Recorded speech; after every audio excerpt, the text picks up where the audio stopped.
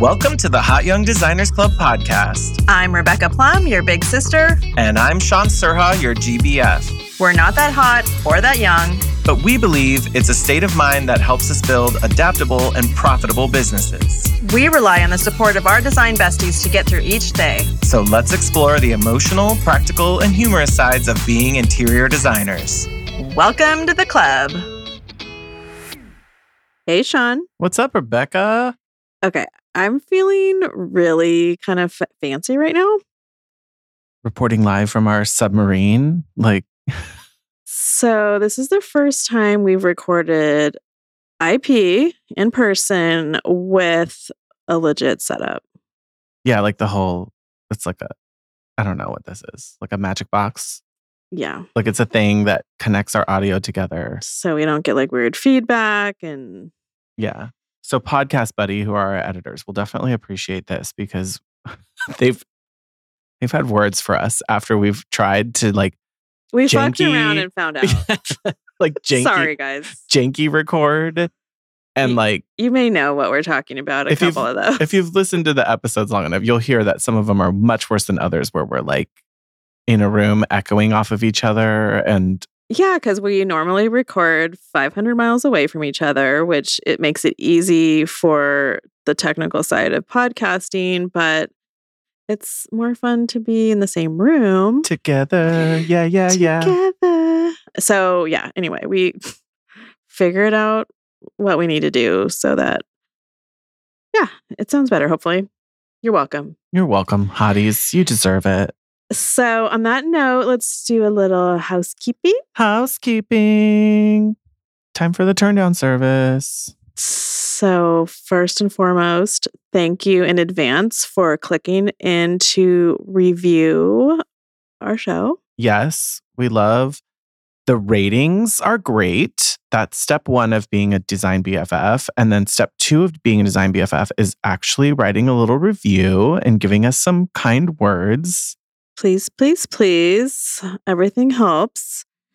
Second, you should check out our shop. We have some downloadable resources that we've worked on, and we think they're pretty accessible and plug and play.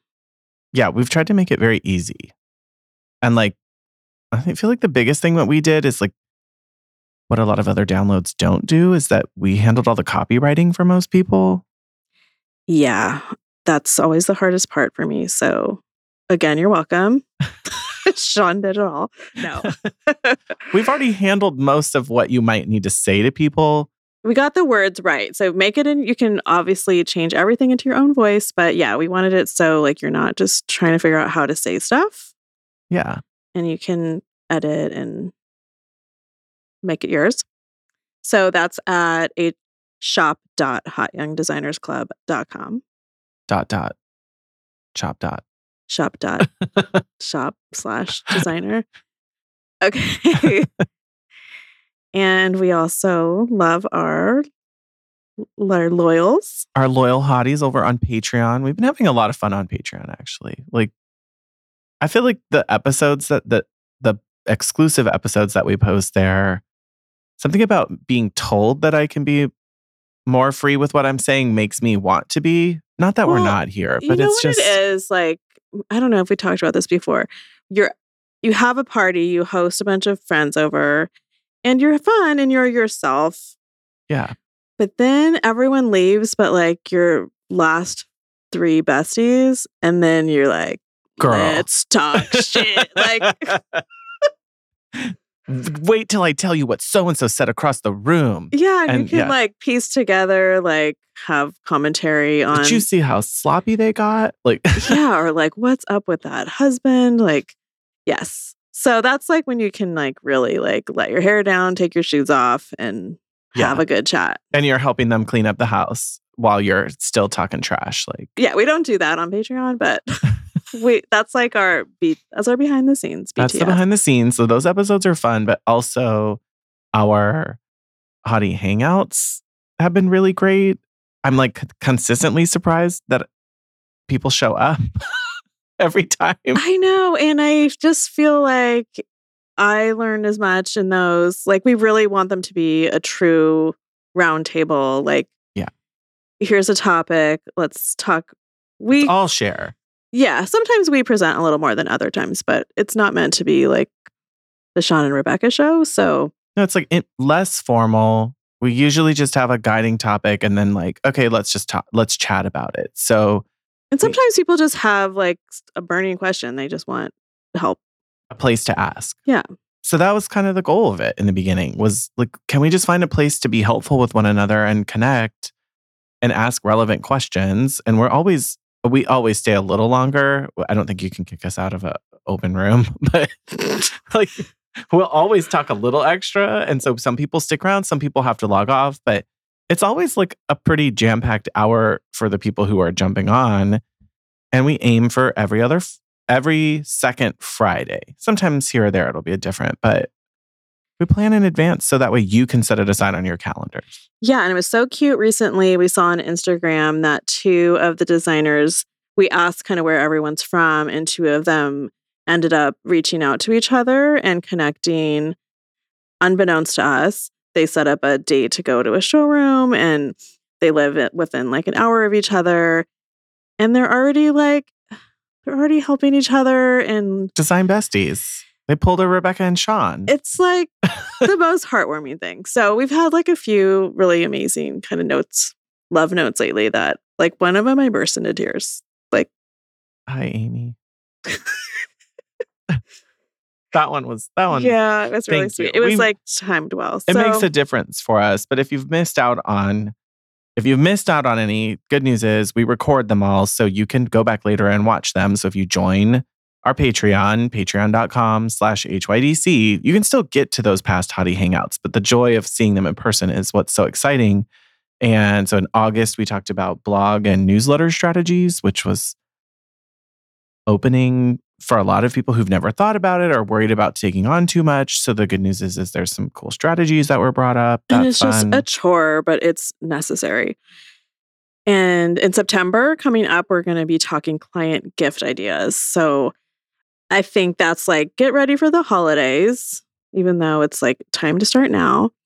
It's basically, yeah, you have to be planning it now because otherwise you're going to get to December and be going, oh, fuck. And your actual holiday gifting is in charge. Got you a Hickory Farms smoked meats box. I've ever told you the story that my grandmother sent. So she was like a notorious, like, bad gift giver. Okay. She was just kind of out of touch. And my brothers were always like the cool kids, like in their jams and their like Jimmy Z t-shirts and stuff. Okay. And one year they got a gift from her, but it didn't arrive. And we got like a message from the mail person like saying your gift is at the post office. And it took my parents like a week or something to get it. I think it was a box of gifts. And so they unwrap and it's like this long tube, gift wrapped like a tube. Okay. They each had one. And it was a Hickory Farms giant sausage cut in half. They each got a half? A half. And then it was rotten because it was Of course it was. exposed and like it's supposed to be completely sealed until you eat it. Old. So not only did they get Nana's rotten sausage for Christmas. Half of a oh, rest in peace. So now everyone jokes about rotten sausage at Christmas. Oh, that's like the best, worst gift anyone's ever gotten. I would want to recreate that for someone as like a gag every couple of years, just have someone unwrap something they think is like a shoebox size and inside is half of a sausage. Covered in mold. Like you had to premeditate the rotten sausage gift. Yeah, you gotta like plan it pre-age it at your own house. And it probably, who knows, it could have been a year old, like re-gifted as well, because it was like full on grandma. What the heck? Yeah. So if you don't want to be a rotten sausage giver, you're gonna want to tune in to September's Hottie Hangout. Get it right. And I think we'll also probably talk about client thank you gifts and maybe onboarding stuff. Like I'm hoping to get a lot of ideas. I want better ideas. I want too many ideas. I can always edit down, but like when it comes to like that last minute, oh God, what am I giving them? I always like cop out because I'm like, okay, well everyone gets a plant because people get plants. Everyone gets a candle because people get candles. And eventually I'm like, do people really need more candles and plants? I mean, people some do. people don't. I've seen designers give cute custom candles, and I love that. I love that journey. But I always will. I'm like, I can't do that because I'm gonna want to do the most. And now it's And like how many? $150 candle. Yeah, like I don't want to be. I'm not quite there yet. But I like the idea. Unless it's actually like $150 candle with like a foiled label, and I want nice. I know. So full bouge. We got to think about it. Okay. And I want to get all the ideas. So tune in for that in September's Hottie Hangout. Please, please. And on the horizon, we're not quite there yet, but it's coming. And if you already haven't planned, you're like right at the cusp of it. But like High Point Fall 2023, fastly approaching. We will be at High Point October 14th through the 16th this year. We'd love to see you. We always run into this. We get DMs and they're like, I'm going to be there. And we're like, okay, but that's like saying I'm going to Disney World. When can we meet up? And meanwhile, one of you is at the Magic Kingdom and one of you is at the Animal Kingdom. Right. And that's High Point. So we will try to say, as we get closer, watch our Instagram, make sure you're following along, because that's usually where we can say, hey, we're going to go to the happy hour at this showroom tonight. And you kind of got to be ready to go on the fly. But this time we do have an official situation. We do. We're going to be on the Hotspot tour. Yeah, we're hosting a Hotspot tour. I'm sure this is already in circulation. It's also their name, which conveniently works for our name. It totally The Hot is. and Designers Club Hotspot Tour. Get hot. Be hot. That's hot. So whether I don't know, that we're talking about a future situation from while we record this. Yeah. Like back in time. But if you haven't signed up yet and there's still room, please do. Again, mostly watch the Instagram for that. Yeah. And this time is our first time going to High Point as Hot Young Designers Club officially. Like, yeah, registered press. Yeah. So we're not, of course, we're going to be looking for our own businesses, but it's you're still secondary. Studio Plum. I'm still Renstead Interiors. But yeah, Hot Young Designers Club is its own unique thing. And we're prioritizing all things. So we want to see you. Yeah. We don't want to be hosting our own tour with just us. So we want, even if you're going to, come to the showrooms that we're going to with us. Like, we're going to a small amount of tours. It's a minimal tour commitment. It's like a half a day. Come hang out with us. Come talk shit with us. Yeah. While we go through these showrooms that you're probably going to anyway.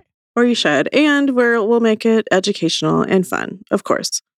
And oh my God, you should just hear Sean in a showroom. It's like almost actually embarrassing, but Rebecca has to tell me to stop. Especially because they can hear you. Some people can hear things. And then I'm looking at hairstyles that don't belong in certain parts of the country and outfit choices that clearly just were not thought through. Or fabrics that you hate. Like, I'm like, the designer's right there. I know. It's fun. It's just, like I said, I welcome an opportunity to be unedited and unfiltered. So more than merrier. Come join us. Okay. Speaking of squad goals. This was sort of built on the idea of like, I wish someone had told me sooner that I needed to like get this together. Also, I've just been thinking about it a lot lately. Like, I need to like lock in some of these. I have a couple holes in this list for myself of things that have kind of not worked out in the past, or I got to just step it up and find the person. Yeah. And I'm like, what is the list that you would have of who is like your back pocket trade list? This is sort of like what they always told you, like interns will just steal their designers' contacts. And like, it's true, because how do you find these people when you're in the industry? You have to learn it from other designers. You have to talk to people. You have to source learn the hard way. You have to go through kiss a lot of frogs. Yeah. Yes. Unfortunately. And the truth we should acknowledge is that some designers and places can be gatekeepers and they don't want to share it, or they're afraid like, oh, if I give you this person, you're going to start using them a lot and then I won't get to use them. They'll get too busy. Yeah. And it's kind of a fine line. Like, yeah, I don't necessarily publicly Like sometimes state clients all of my trades. Yeah, like some clients will ask during consults only. And I'm like, well, if we're working together on a project, I'm happy to share that information because then you're locked in. But like I've had a few people book just virtual consults and they're local to me.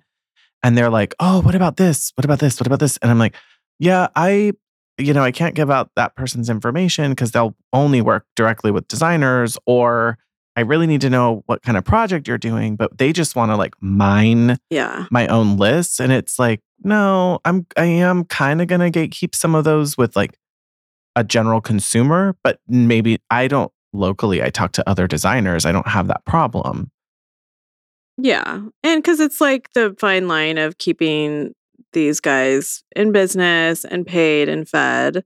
And feeling like we're valuable people to know. Like, I like being a center of influence. I want them to remember that I've referred 3 other designers to them and that I mentioned their name in good terms. Because let's be real, there's such thing as a good referral and a bad referral. Like, yeah, I was always told, like, if you're getting bad referrals, like, you need to really have good conversations with that referrer. Yeah. It's not necessarily their fault. They just don't have the right information. Like they don't know what you really do all day or how you do it what or you're why. Looking for, or yeah. So that's a good etiquette question, actually, of like, what is your best as we're talking to tradespeople, vendors, suppliers, or whoever is like, what does your ideal client look like? What does your ideal project look like? Because they might tell you, hey, you keep referring me to these like one window gigs and I really can't make money until I'm doing 3 to 5 windows. Like, right. Or people that don't know what they want yet, or it's too like, I don't just do one bathroom anymore or whatever. Because it changes too. Like the businesses evolve. Like maybe they'll do one bathroom for you, but they're not going to do it for a new customer. Yeah. So if that's like a contractor, I've had contractors who are like, I'll do it as a favor to you, but I don't really want to do those anymore. And that means please don't send me those all year. Like I want your big projects too. Yeah. So let's hit it. So we'll go through them as quickly as we can. We're kind of having asking the questions of like, how do you find them? How do you test them? Like, how do you set up a partnership with them? And can you make money? Or should you try? Yeah. Okay. So number 1, let's just start with the big one that most of us need. We need a stable of these. Stable of stallions? Stable of stallions, yeah. Of contractors? Yes. Yes. Yeah. It's taken me some time. I feel like I vet as much as I can. If you guys have looked through our Working with General Contractors guide in our shop, there's a lot you can do to sort of like streamline that, but also just like asking other designers. I find a lot of them from clients even. Clients will say like, oh, we've had a really great one.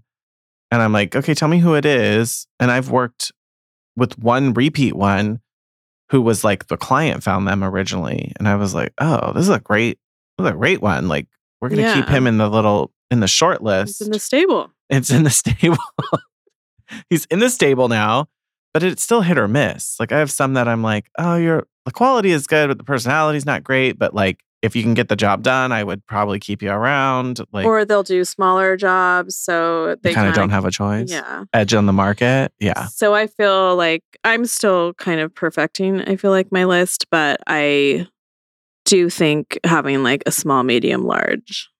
Yeah, at least from chucking a truck to like the big developer has their own team of project management. Like even if you don't have the projects for that yet, but that's what you want to do. Like if your goal is to do new builds, probably start like going to like we have like a NARI group here that's. Can you spell that out for us? Damn it. You knew I was going to ask you that. I don't know. I don't remember. North American renovation industry. And it's Nari. I think so. Yeah. And so, yeah, I didn't know about this till you said it. But yeah, like go to their meetings. So we have a pretty active group, and it's mostly contractors, tradespeople like tile installers or whatever. Yeah. And designers. So I feel like that'd be a good solid, can you come out to look at this job or bid this work? Or NKBA. Yeah, exactly. Like get talking to them. Your question you said like, oh, how can we make or should we make or whatever about making money off of them? I just don't. I don't feel good about that. Like, if you want me to refer my design clients to you as the contractor have to pay me for them, like a finder's fee or like a referral fee. I don't love it. It just feels weird. And this comes up in the threads a lot, just to keep it brief. But the idea of like, I bring good money to these contractors and then they treat me, whatever. I'm like, okay, well, they're treating you poorly. Don't work with them. But like, if they're doing a solid job for you and they're being great with your clients, like, isn't that what you want? Like, yeah. Do you need to also be making money off of them? Like, they're making money, you're making money, the client is happy. I've heard there's some weird ethical things with making money off of it that I don't totally understand, and I don't really want to get into it, but it feels like an ick to me personally. So that's why I'm like, because it's so expensive, like tacking, like adding on a referral fee or something feels like, why wouldn't I want them to instead like maybe overlook a change order or something, or just be really amenable to the client and make my life easy and also be forgiving with me. Like maybe they pay it back in another way that's non-monetary. And maybe they'll just send me a really nice rotten sausage at the end of the year. Oh, maybe a halvesy. You cut it out. Can you cut it in half 3 weeks ago? Maybe they'll just be more kind in other ways. And that's just like the karma. I want to believe in the karma of the universe. And I don't really believe that I necessarily like, if I like working with them and I want to work with them, I don't know that I'm going to ask them to give me a fee or something. No. But I know there are some designers who do. So yeah, if you guys have things that work and different states, I don't know. There's just, we're in the Sue Happy West. So yeehaw. Okay. So the contractor, obviously that's like, kind of, if you have a great contractor and the project warrants it, then all of these other, not all of them, but a lot of these other trades you don't need to worry about. But we find it helpful. Sometimes you just need a go-to to fix a problem. Yeah. So like a finish carpenter. Yeah, because it's not like if for a decor job. Yeah, or you just want to add, some paneling to a wall or casing details or something. Like I have a client right now that the last owner just loved some quarter round. Yeehaw. So like 14 trim pieces everywhere. Oh my God. Just full exposed nails and raw unfinished edges. Like it's not good. So just cover it with some quarter round. But then there's the quarter round has unfinished. They just quarter round has quarter round. It needs it. So yeah, so I need a finished carpenter on that project just to bring that home. Like your full contractors aren't coming in and they're like, yeah, sure, like cool story, Jan. Like let me just fix all these. They don't want to do doorways. That. You need like that kind of person to do it, and then that isn't a handyman because not all handymen are handy people. I think they prefer handy people. You're right. Just I feel like overall handy, like that just feels so 1950s. Well, not handsy. I know, but doesn't it still feel like a weird term? Like you're handy. You work with your hands. Like you're handy. Good to have around. Great in a pinch. Like it just feels like they should be like from the 1950s. Well, what else? What other term would you use? I don't know. That's what I'm saying. I don't know that there's a better word. So it does. You want to try to cancel handyman? No, it's just like infantilizing. Like he's handy. Handy. But some of them are very well rounded. Yeah, some of them are practically contractors. They could be. And some of them are better than some of the contractors that are out there. But like a good handyman sometimes we'll be able to do like drywall patch and repair, or, they'll be able to handle some of your trim work or other details without it getting crazy. I mean, a good handyman, again, could They might be your finish carpenter. take off, like combine a lot of these. But not all are created equal. But let's also say that, like, for clients, they need to be licensed. Like, they need, unfortunately, like in my own home, I have a handyman who I trust who is not licensed. But I trust him and I know what he's going to do, and I don't push him past his boundaries. And he knows when to tell me something is beyond his skill set. And he's kind of done you dirty a little bit. Yes. I feel like a lot of handymen do for a lot of people. And it's one thing if it's your own house, but like if some of the shenanigans happen for a client, you'd feel like it's that's where like it's mostly like I'll refer in that person, but they are they're working directly with the client, their contract, their agreement, their payments. That's all through. It's not through me at all. I don't want to be looped in. But that's just the legal. That does not help the emotional. Like, oh yeah, I still have to be like, I'm so sorry, this guy came into your house and now it's not the way you wanted, and you got to get someone else. Like, and now I look like the enemy. Yeah, the villain. So yeah, handyman, a good handy person is definitely on my list, my lookout list. I have not found the one. And sometimes you cycle through for a while. Maybe it's a few. Kind of could be under this, but there's also specific professional art installers. Yes. I haven't used. Claire has one that she uses all the time, and I will use him if and when the opportunity comes up, and he'll just knock out a gallery wall. I love that. Yeah. I love if I don't have to do it and direct it all as heavily. Right. But he's also not just an art installer. Isn't he like an art consultant also? He is. Like he has an eye for it. I actually have used him before. He's also hung like fine art. I was like part of a project where it was actually like a public space, and he put like a lock on the art. Oh yeah. So they can't be lifted. Like, yeah. So there's lots of different fancy things they can do. Like, yeah, you don't want somebody to just put a fucking monkey hook in a wall and a $20,000 painting. I know. Because some of these like true art installers are also focused on like exhibition setup. So they know what the right process is, the light exposures, like there's a whole skill level technicality level versus like a handyman art installer is like, just tell me where you want it. I'll measure it out. I'll get it on the wall for you. And then there's the like, this is important art. This needs to be insured properly. Like, we need this to be up on the wall the best way possible. Which I kind of like tagged in the idea of a gallerist as well. There's a gallery in town that they reach out to designers. I want to work on a project with them where you can kind of assign them something and they'll find fine art, and they'll probably have the art installer as part of that as well. Like I don't know anything about large scale photography art, but the client described wanting this shot that's like 6 feet wide by 4 feet high. Help me find it. Yeah, or like I want to support local artists, which is a big thing here in Sacramento. And I don't know every emerging new artist. I'm not actually hot I can barely remember the fabric I used in a project. So let alone let me help you find. And it's so subjective, and I get like really like tied in knots around art sometimes. Yeah, because I need to know how serious people take their art.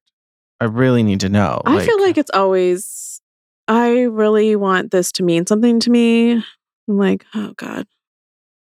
I want it to mean something to them too, but like at that stage in the project, like, yeah, I don't know if I'm the one.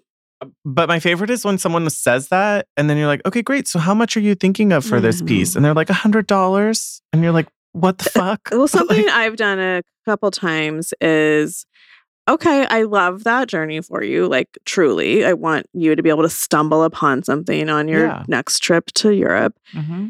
But in the meantime, like, we don't have anything on the horizon, and that's a big ass blank wall. So let's just get something not non-offensive, cheap, but like we like it, but it's placeholder. And when When And the right piece comes along. then you know exactly what you want to be there, what size it should be, the I like kind of the that. color scheme, and it's like kind of reframing it. Waka waka. And they totally accept it. And then they can just like put the placeholder up and move on and probably never replace it. Yeah. But no, they'll probably leave it because most people are gonna, if they've already waited this long into their lives to start collecting art, it's probably too late. or huge art. I don't know. I mean, some of these clients that I've done it with, they probably will Maybe. someday, but it's going to be a huge, like, I would just put a 30 by 50 piece up over that console. Like, that's going to be a chunk of change. And it's gonna be there a while. So I don't think you can make money. Well, Oh, yeah. Galleries, maybe. I don't make anything off of finished carpenters, handyman, like those types of people. But maybe on an art sale, they may offer a trade pricing. Like for big art, I think they do. they may offer a commission to you because you help bring that client in. Like it's worth asking. Like, do you have a commission structure? Do you have a referral structure? Do you offer a discount on it if you sell it to me? Does it matter? There's one near me that does like referral or commission. They don't like, I'm not the salesperson. Like they're not reselling it through my license tax free to me, but they will sell it to the client and then give me a commission for bringing it in. Yeah. Because some of these, like, art's such a racket. If there's a markup, you should ask. I believe in art. I believe in artists. I believe in the creativity of it. But a lot of fine art It's subjective. is very subjective, and like especially like fine quality prints or fine quality like photographers, like they're not just issuing one of one most of the time. So like some of this art is meant to be reproduced, which means that there's usually a healthy margin where they can negotiate a little bit and afford to pay me a commission versus like my handyman who I feel like my handyman always undercharges for everything. And it's a service, which is different. So yeah, if they're marking up a product, there's probably room in there somewhere. To give me something. If Always- I'm helping them sell tens of thousands of dollars of art, like you don't got nothing from me. And photograph it and give them something beautiful to post on Instagram. Hello. Okay, so tile installer, Tile guy? tile A guy. mason? Do you mean like a tile guy or like a proper mason? Like licensed mason? I mean, probably both, but I'm just thinking tile guy. Okay. Because I've needed a tile guy for, I'm just doing the fireplace in this living room that Yeah. I'm designing. Kind of on that line of a handyman, but hopefully like someone who knows tile is a very specific skill set. Especially because we're probably speccing something that's going to piss them off. So, As I always say, we haven't done our job if the tile guy likes you. So they have to at least have the skills to back up their I feel that. anger. I feel that, yeah. Especially if it's like, we're doing a bathroom refresh as part of this decorating project. We're changing the backsplash. I need a guy who's going to come in and just do that. Like, okay, Yeah. You don't need the whole general contractor, but you want to get rid of the ugly mosaic glass tile. Yeah. So I think it's good to just have one and know Done. what it is. Yeah. I don't think any of the direct service providers really I mark up. No. Are we bad for that? Are we like not? I don't know. Are we good people or bad people because we don't want to do that? That's kind of the California contracting laws too, right? Yeah, if I manage the contract and the payment for anything in excess of $500 in the state of California, I'm acting as a general contractor according to the state, which not being a general contractor means I'm violating that law. So it's just easier to just not manage it. And also everything's so freaking expensive know. that like what isn't $500 or more? And again, like I don't want to like cut into their costs. I'd rather them answer my calls and like do me a solid when I need one. Yes, like make time for my client. Yeah. So that might just be, maybe we're victims of our location and the Possibly. laws. Okay, a must-have would be a good workroom. Like a window treatment workroom? Yeah, I think my window treatment workroom also will do bench cushions Yeah, like and like pillows light for me. upholstery, as mine Yeah. says. She's like, pillows, I got you. Maybe a bench. I think she'll also do like if it's an easy headboard, where like she could do that, like, like recovering it from the front and it's just got like a black fabric or something. Like she doesn't want to get into like. I don't think mine would have the space to like, and she wouldn't want to deliver and stuff. Something big, but yeah. Here's mine. And since I found her, okay. So I found her. Since Sean found her 500 miles away. I chased her across the country. Well, you had a project up here and we were like, we just don't have a good window treatment person. And I was like, that's lies. Like, that's impossible. Liza Minnelli lies. Like, but I asked and asked and asked. And so you went like a deep dive on Yelp. And there's like a, Luann Nagara would be mad at me right now because I can't remember the name of it, but it's like the Window Treatment Workroom People of America list, like a formal organization. And your workroom's registration had lapsed, but she was listed as a lapsed member. And I was like, I'm going to find this woman. And like any good workroom, they have no social media presence or like they're just doing the work. Oh yeah. They just have their heads down and they get referred or word of mouth business. And so they're not interested in being publicly listed. They don't want people calling them. But it kind of looked like an inactive business. So one morning and I needed one. So I'm like, okay, I'm just going to DB. I'm just going to go drive by this random warehouse. Because I got you an address off of like Google or something. Yeah. And the roll-up door happened to be open and she was so shocked. Like it was. Who are you? Like what? Why are you after my family? What are you saying? Because it's not a place you drop in. You want to know where I think I found her? Okay, guys, this is my secret from when this is my secret way of finding people from when I worked in wealth management and banking is California's business entity search function. So the state of California allows you to search business entity names and it shows you their business registration information, like who the owner is and their address. So if they have like their lawyer as their agent, then it's going to be their lawyer's office or their CPA's office, which is what most larger companies and people do. But a lot of small businesses, it's their home or it's their office address, like their shop, Right. So it's easier to find people that way. But this is all part of public records. It's not a secret. Like you can find people that way. Yeah, that's still some PI shit though. I'm just letting you know. So, but that tip would work for any of these. But you already had to know that what she was doing and where she was in order to find her. And the Window Treatment Workroom database was a good place to start. And I actually called there was another company listed out here by you guys. And they did mostly like blinds and shutters. And she said, oh, you know who you want to talk to and then it's who you got mentioned. Okay. So yeah, that was a great find.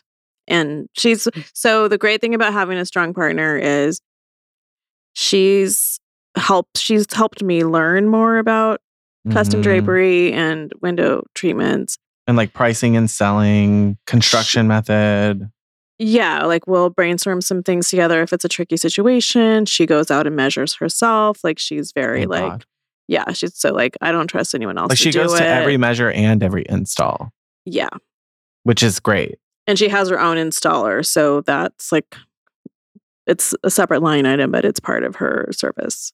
So like you could separate, like there are people out there who just do measuring and installing on behalf of the workrooms. Which I definitely have that too, because there are some situations where I'm just doing. Like you guys do Graber, which isn't through your workroom. That's through you guys, which you need the measurements accurate and the installing done by someone else, even if you order through Graber. I had a random cabinet guy drop in the other day and he's like, we're considered corporate custom, which I thought that was like a really good way of describing it. Corporate custom. So like for cabinets, for instance, it's like what the big cabinet companies that you can custom, but it's like on the corporate level versus like. And that would be like Graber's corporate custom. Corporate custom windows versus like your local guy. I feel actually, yeah, that's actually a nice way of looking at it because your workroom is truly custom. Like they'll do anything and can, but corporate custom, there's some like there's limitations. scalability, what they'll do. Like I get it. It's different for them to run it effectively. Like the cost may be less, but it's, I don't know. There's different things. How did you find your measurer installer? How did I find him? Someone referred him to me. I actually don't remember. Okay. But someone said it, but who knows how. But like, I think that's how most of us find them is just asking around. Like my workroom, it's not an in-house installer for her, my window treatment workroom. And I said, will he do other stuff? And she's like, yeah, like he doesn't just do my stuff. I can't keep him that busy. So I was like, is it bad if I have him install things like blinds, And she's like, no, do that. Cause I don't do that. I don't want to do it. I'm like, oh, okay. Like I kind of just like tested the waters and I'm like, I kind of preface it sometimes like with the whole, like, totally feel free to say no. I completely understand. Would your installer do stuff like this? And she's like, yeah. Like, go ahead. Like, yeah, get permission. And I think that's the fair thing to do. And just ask people like, if not, is there somewhere else you would redirect me? Like, this is just how we got to build the list. It's like, be humble, accept no, move on. Yeah, just be curious. Yeah, and he actually also, this guy particularly also would measure a house for me. Like a floor plan? Mm-hmm. Oh, so like measurements. Because he'll just like, we'll measure shit. Numbers are numbers. Yeah. All right. Because I wouldn't necessarily use him to install like truly custom drapery per se. Okay. Like I'd rather go through the workroom who's like, because she'll go and make adjustments and stuff. Like she'll take it back to the machine. Yeah. Like if the like when they install the draperies and stuff and you watch them like fiddle with the placement of the brackets because the floor isn't even in an old house and you're like, this is an art. Like, yeah. And wow. Like it's so good. My regular, like the measure installer guy that I'm talking about, he wouldn't really know maybe what exactly the art part of it is. Yeah. But he's going to clip in those blinds. He'll get the motorization working. Yeah. Like get them all paired, done. But like he'll call customer service if something's off. Yeah. So he's been great. I like that. Who's next? Oh, wait. I Oh, can make money off the installation of the ones that go through the workroom because it's kind of bundled into her costs. Yeah, like versus corporate custom stuff. Like, that's how my workroom works. Like, I do charge for if it's my fabric selections, I'm charging more for those fabric selections to make money on the fabrics. I definitely make money off the window treatments, like the product. I usually like a lot. I usually let her select and specify like the liner. Like I don't care. I don't care. Some people will care, but I don't need to make money on the liner. I don't care. Oh, I just mark it all up. Like the whole number gets marked up, but like I'm not ordering lining fabric. Like no, and I just do my hardware through her too for those projects, even though I could break it off. Because then she's also speccing the measurements and all the details. So I feel like, no, she did the legwork for this. Like if she makes money off of it, and I'm not convinced mine really marks up very much on her stuff because I've looked at some of them and I'm like, I don't think she really marked up the hardware on this that much, but maybe she's getting a better price than what I see. You know, I will say window treatments have stayed so old school that the markup has stayed baked in.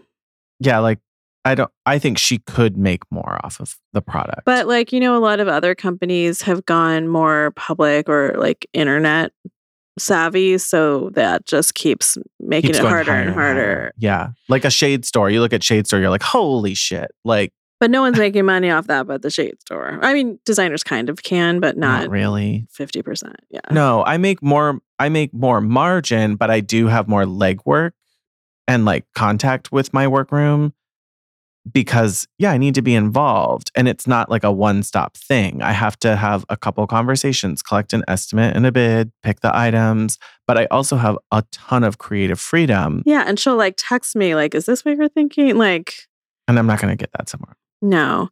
Yeah. So anyway, definitely make that that happen. cabinet maker. I know this one's an upsy downsy, as we like to say. Like, you kind of make money, but not really. Like, there are designers who are making money off of their cabinet makers. Some aren't. I think you need the range. Like, I've referred in quite a few cabinet makers into projects where the contractor's like, I don't really have a custom person that I think is a fit for this. Do you have someone? Yeah, I'll bring them in, whatever.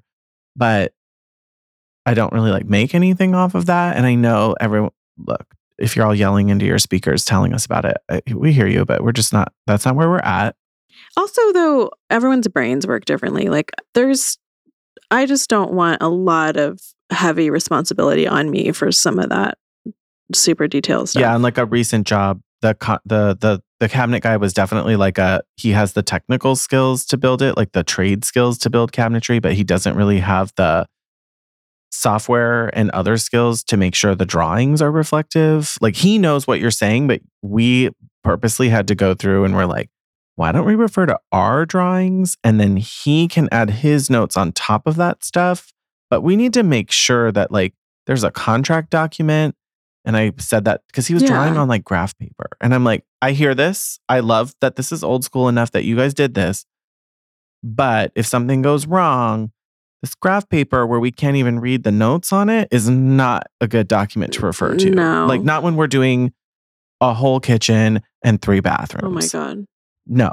So my drawings were the start of the shop drawings, and then he added other things to them that we then, like, literally client was like manually initialing the pages because he just didn't have that. And that was more just my like cover my ass. Like, I don't want anyone coming back later saying that's not the cabinet we asked for. So yeah, and so you want all of that.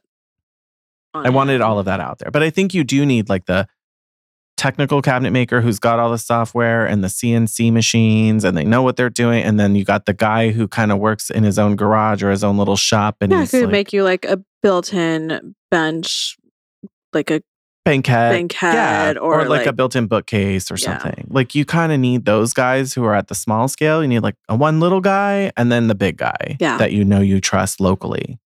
Yeah, and I have one guy who I can really kind of get wacky with, but he can get wacky right back or drop off the face of the earth. So he'll come back, but you just never know when. You don't know when. Yeah, it's kind of a problem.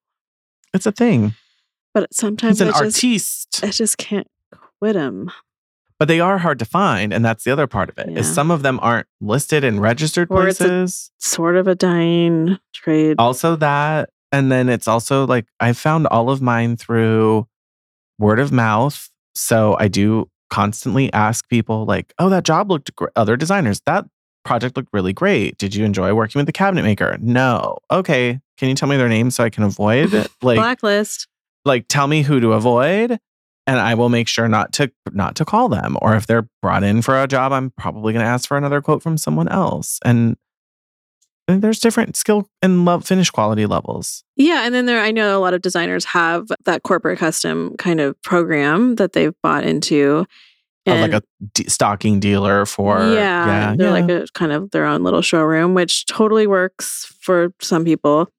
I don't want to learn the lines in that much detail. So I have another designer that in the past, when that seems like a good fit, I've kind of taken the job to her and like she subs out the cabinet part. And I do make a little money. Like, she has like because she's the real like warranty holder / manager of the service for that.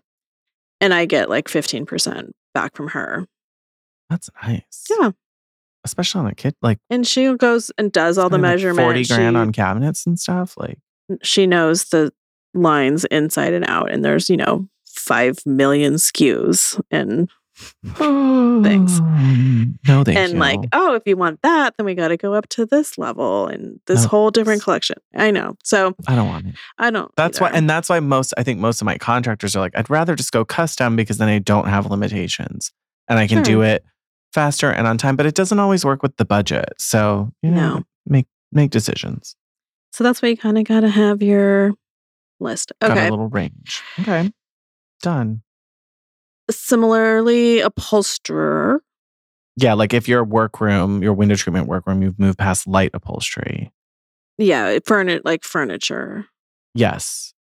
I think you need a few levels of those too. You need the guy who's like, hey, I'm just trying to build like an ottoman. Like I want a round ottoman that's this Or just like diameter. recovering some dining chair seat cushions. Exactly. Yeah. Like I've got some vintage pieces or the client wants to rework this bench. I think it's a great bench. Can we just recover it? Like, So I have like a fantasy unicorn hunt that I feel like somebody should do this. okay. And I know there are places that do, but here, somebody that does wood repair and finishing, like restoration. along with upholstery for things like dining chairs or vintage chairs with wood frames, like exposed frames. My upholsterer has a wood restoration, refinishing guy who comes to his shop if there's pieces there. Timmy, you're in LA, so like that's we're like covered in it.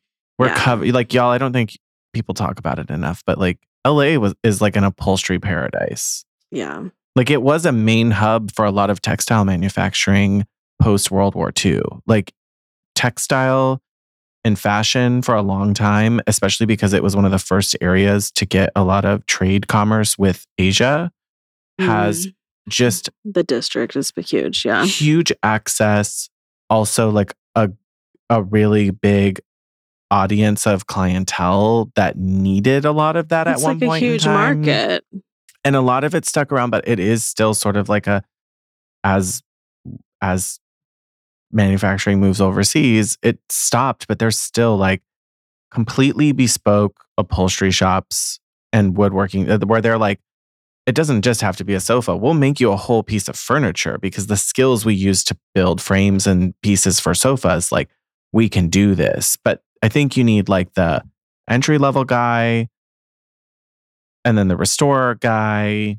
Yeah, I mean, I'm sure I just need to work a little bit harder on making this happen. Don't make me do it. My FBI, Liam Neeson background check people.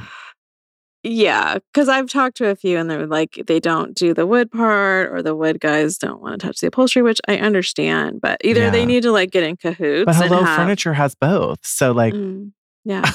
Like, come on. Yeah. So anyway, yeah. And a good upholstery company will just... They'll handle it. And a bad upholstery job is no bueno. Yeah. I have been wanting more and more the ability to have access to like complete custom. So I think it's a wise strategy to seek it out. The like, how do you make money off of it? You definitely can, as well as this is the 100% way of how you don't get shopped because you can't.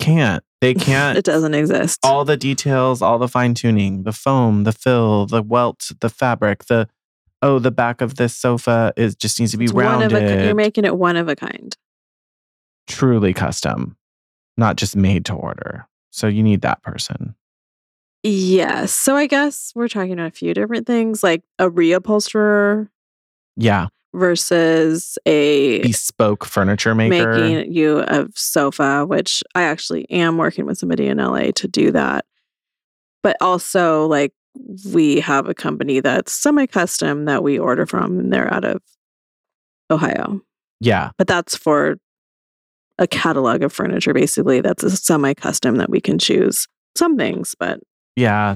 But I'm not giving them an old vintage chair to recover. Exactly. And you can't fully customize those pieces. You can make adjustments and changes within reason and within their decisions, but like a full bespoke custom furniture. Yeah, so I think we're talking about a local upholsterer who will like build a frame, make the piece, or reupholster something that is either the client's owned or you got something cool, like a vintage thing. Okay, so can you make money off of that? If it's a full custom piece, yes. Oh my God, a lot. If like it just depends, though. Like if you buy something from a vintage dealer and you spend $2,000 on it, and now you got to go get fabric and have it all redone. Like, I mean, just whatever the market will allow. Basically, I know. I keep watching all the adventures of everyone finding like Baker sofas, where I'm like, oh yeah, rebuilding that frame would already cost more. So it's worth investing in a really great fabric and doing it.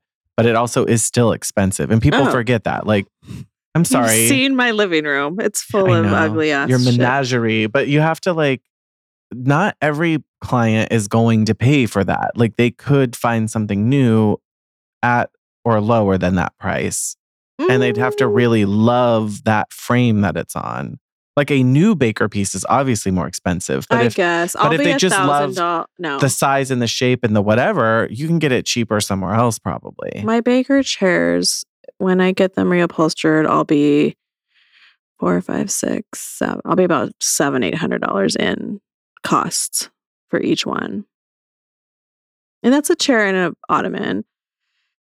So I could sell them for probably 15. I could double that pretty easily. Oh, yeah. That feels fair. Depending on the fabric. But like a whole sofa sometimes is not worth. That's, 16 yards in or something. Like, right. And how bougie you want the fabric to be. Pretty bougie. Yep. So yeah, you can make money off of it though. And you should make money. You got to work the system. So don't buy, you got to buy, like if you're doing vintage, you got to buy low, sell high. Buy low, sell high. Yeah. What am I bid? Like some of these people that are trying on Facebook Marketplace, I'm like, no. Like that thing is trash. I can see your staple gun. Like. Yeah, no one's wanting that. No, I have a hard time getting on board with that because I see it and it's valuable and there's a market for it and there are people who want it, but it's not really for our design clients. It's not really the quality level that I would put in like this whole like. Some of it is. I mean, I have like a fantasy side business, side hustle where I just. Another one? Get a warehouse. What? And have this bespoke. So I have all the vintage pieces in my little warehouse. I have a mini version of this right now. I just don't have any clients for it. Have all the vintage that I'm hoarding. I got really cheap upholstery, like the pieces, like I have a sofa I got for free. Yeah. It's so cool and horrible. Yeah. It needs like full new foam and fabric and everything. So I could have all these like ugly ducklings in the warehouse, and then the clients could, like, not a client, like a person could just come shop the frame. I love this. Let's reupholster it. And you're like, great, here's give me money. Here's all the fabric options, and I'm just going to handle it for you. It's going to cost money. Like, yeah, it's not cheap. No, it's not cheap, but it's done and cool and custom. Okay. It's like your Island of Misfit toys. Yeah. But it's upholstery. Island of Misfit upholstery. Yeah. Okay. But I don't need another business. It's another journey for a different time. Up next. Everyone needs a wallpaper installer. I mean, are you even a designer in 2023 if you can't get wallpaper installed? You need it. Like you have to have it. And you need to really get references on skill and ability, because there are quite a few out there who are just like, oh, I know everyone wants wallpaper and now I'm suddenly a wallpaper installer, but they lack the skill to work with materials. Like these are also notoriously hard to find. It's like hunting unicorns of like. We have a few good ones here, actually, surprisingly. I have a couple great ones. How'd you get all their names? Like other designers or like? Other designers. Actually, one of them was from a client. Or Instagram, actually. One of them I found on Instagram. That's a new rarity, yeah. Some of them are probably tagged in a designer, let's be real. Yeah, I probably... That's how I found my window treatment workroom. Yeah. Another designer had tagged her and I was like, wait a minute. She's near me. And I was just so excited.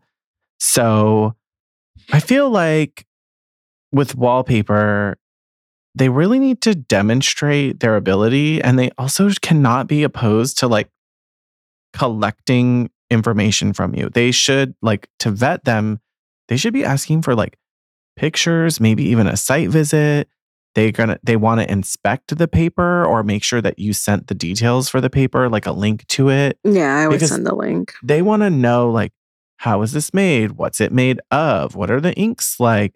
Did you check the dye lots? Like, there's so much to ask, and I really how want much does this cost? Like, how big of a risk am I taking? Yeah, because they should know that, because otherwise they're like, oh, I could do this, and then they're like, I fucked up a whole roll, and you're like, okay, that'll be $1,000, thanks. Like, they need to be able to like guarantee the level of workmanship. So I know. you've had some run-ins. Yeah, I know. I don't know. Did I tell it on this podcast where It was a BTS. Yeah, Patreon he's a one. good installer. He's actually like a second generation installer. And he installed, I had 2 different wallpapers in 2 different rooms, and He flipped them. That's a partially It was partially my fault because he transposed them on the like the work order. work on his proposals. So always Double check. everything. Double check. Like he had it all right except for the names of the wallpaper. So months later when he went to install, he just didn't look at my picture. He followed his paperwork. He didn't look at my drawings anymore. He just did it. So now you're making me want to go to like that was costly for both of us. Go to job sites and tape up the paper. Yeah. Like it was out of town or I probably would have stopped in. Hi, client, I'm mailing this to you.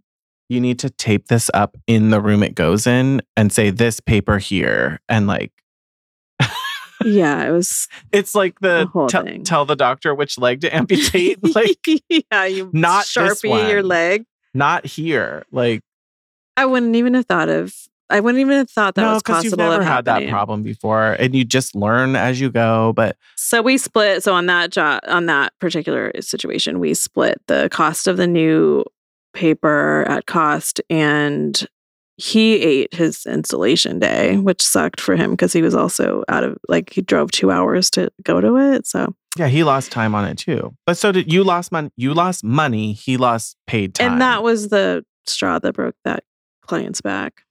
Yeah, they were definitely like over it. So I feel like it's hard. You test it. You might. I would definitely use him again. Like it wasn't him being unprofessional. It was just like, okay, now I know it. He has the skill to do that job, but you've got to double check everything. I don't charge for the installation because again, it's like charging for a contractor, but I do make money off the wallpaper. So yeah, try to build in some money into that. And like you're always trying to make something amazing, and wallpaper will definitely do that. You'll make it amazing. Okay, electrician. Need a couple. Yeah. You need like hey, we want to change this single.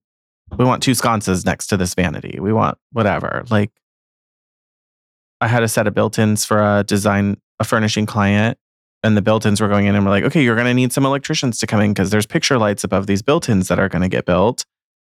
And I can just pass along 2 to 3 names. I always try to do like 2 to 3 just so it's like I'm not guiding you to the only name of like liability. Like here's a few availability. names. Yeah, like here's a few names, call around, and then it's up to the client. Like you pick who you like. You get the quotes from who you like. Yeah, so like your contractor will have them their own for their big jobs, but I also ask those contractors, will this plumber did a really nice job. Will they do smaller projects? And they'll tell me like, no, they really only want to do like big projects, rough in, I handle whatever.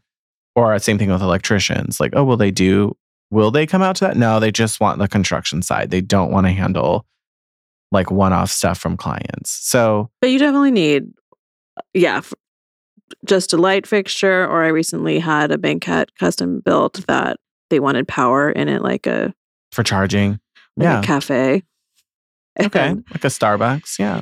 Yeah, but he came before, he prepped it, so that when the cabinet guy installed, the rough-in was already there. Yeah, and then he came in later. And that's what you want. Like you want someone who's like, okay, I'm going to tell them what we're doing for this project.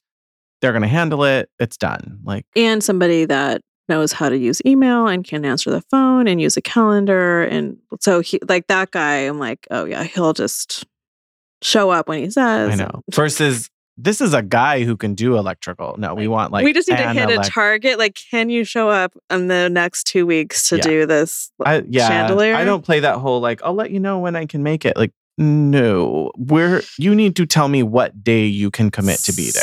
Like, annoying.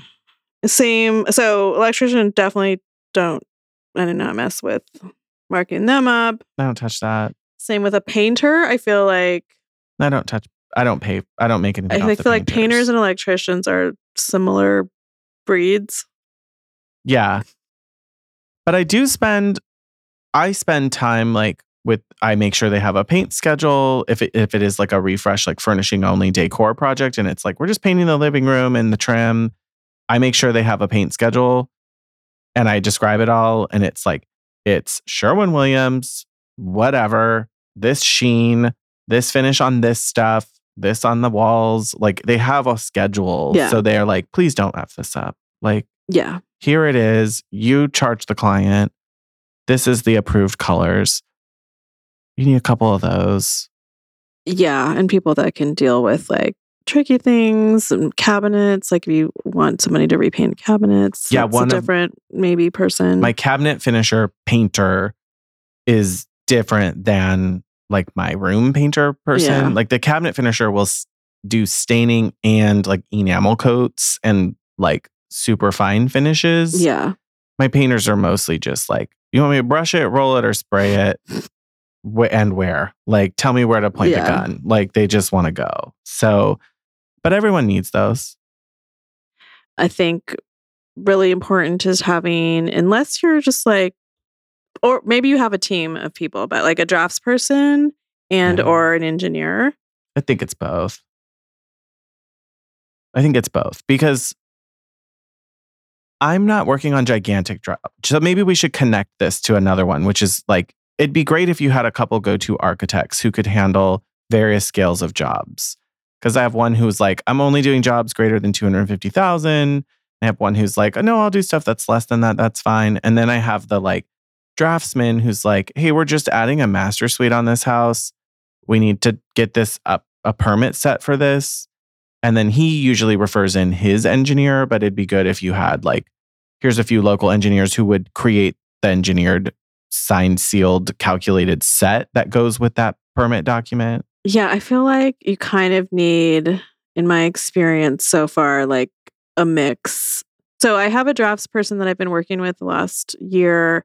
She's back east and she just makes my chief architect drawings legible in NKPA standards. Yeah. And she'll do like, I want to like get in there, do the floor plans, like paint the walls, like visualize it for me and my client to sell the vision. Yeah. And then she puts the technical piece. I might have nudged that window over. Like, I don't want to put all the elevations together. Like, I can, but it's not my zone of genius and I don't want to. So she's doing those for me, but she doesn't do any kind of engineering or anything. Yeah. So if there is a need for that, then sometimes I've had to bring that in independently. But then there's like architect engineers that they just like I know. I don't want to mess with it. But also, again, depending on your municipality, it's different because I know there are some counties where it's like, just get a little sketchy together, walk it into the desk. Technically, you could do that in Sacramento. Yeah. You can. But what I found for a lot of counties, especially in California now, is that they just want they want Title 24 reports and they want proper plumbing and electrical plans. And I'm sorry, like there is a limit on what I'm going to do. My architect will do that. His team will do that. But like my draftsman, there's some limitations sometimes. Or not like always, if you do one thing, it triggers the need for a new code. Right. Like one of them is like, for where I'm at, most of them are, if you touch a window or door location that like on the exterior, like it's going to change the exterior in any way, they now want exterior elevations. And then if it affects more than one wall, then they want all the walls of the house with exterior elevations. And you're like, oh, fuck me. Like, but that design sometimes you're just like, we got to do it. Like, I'm not going to leave that window alone because it messes everything up. Yeah. So just ask around. I mean, that may be like on a need to have basis, but my main guy I found from a contractor. I was like, I need someone who can do drawing sets. Do you have someone you've worked with before who would do a permit set for something? And then my other one, I asked another designer. I was like, my one guy is like completely busy and inundated all the time. Do you have anybody? And he's more expensive, but he's not an architect, but he will draft it. And he has a couple engineers he'll send plans out to get sign off. Yeah, and the woman that I've been using, I found her through the Chief Architect website, I believe. Oh, that's smart. Yeah.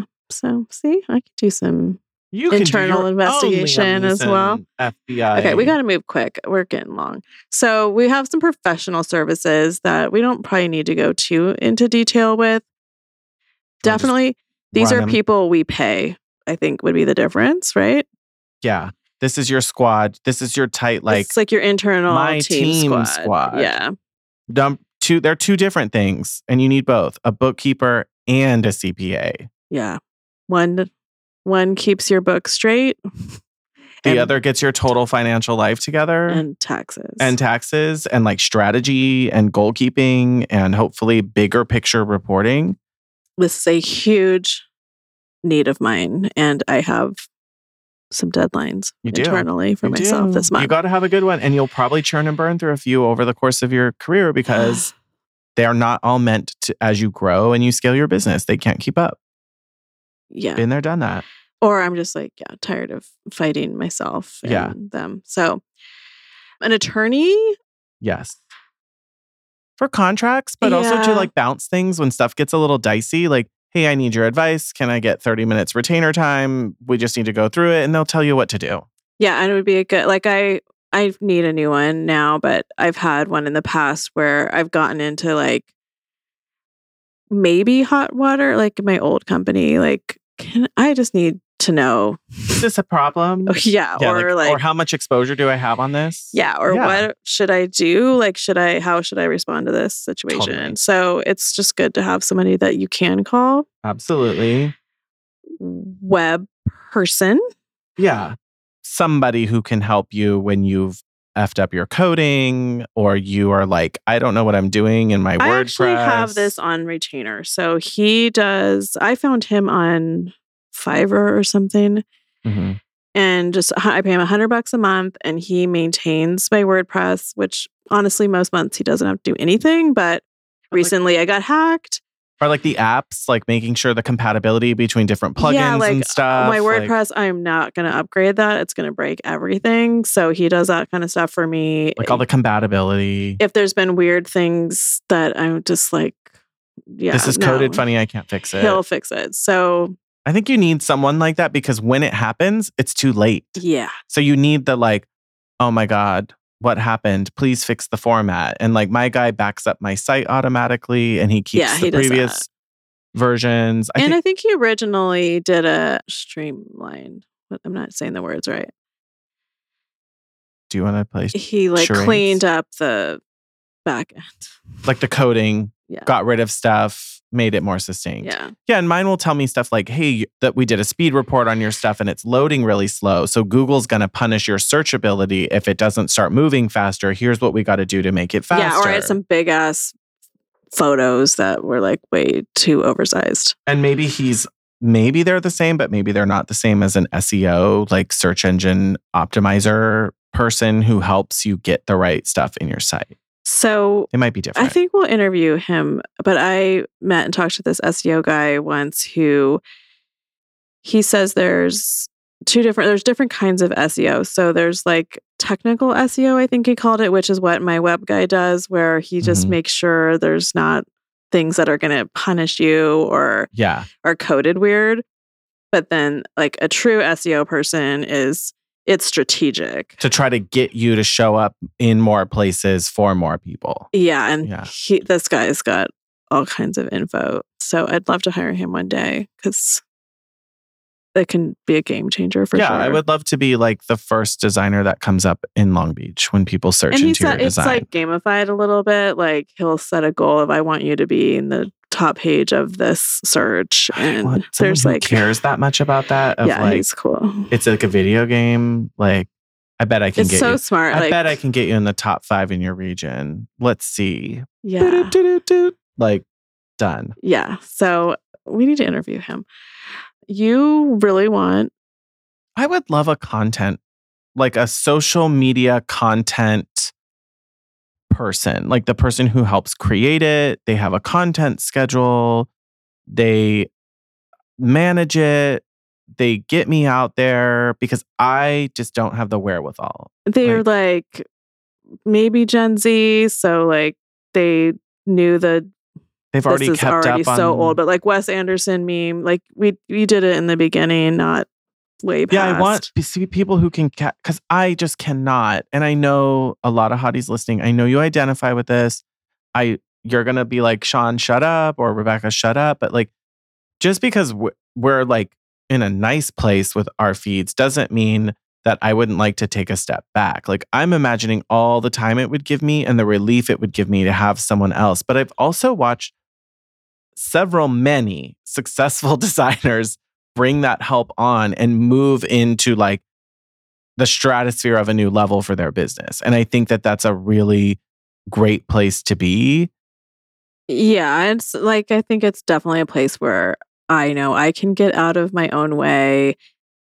And you do need to be kind of objective about what you're selling. And sometimes it's hard to like, buy me. I need to get out of my own way. I want someone to tell me what to do. I want to be talent. Or what doesn't make sense. Like what is... That's so cute, Sean. We're not doing that though. Well, or like... Don't spend your time on that. What does a person who's new to your site, what don't they understand? Like what have you not clarified well? Because you know it so well. Yeah. Yeah, I'm too close. So that would be great to have like a social media manager, a content producer. Like they're probably one and the same in my mind, but who knows? Okay. And number 20. This one's kind of cute.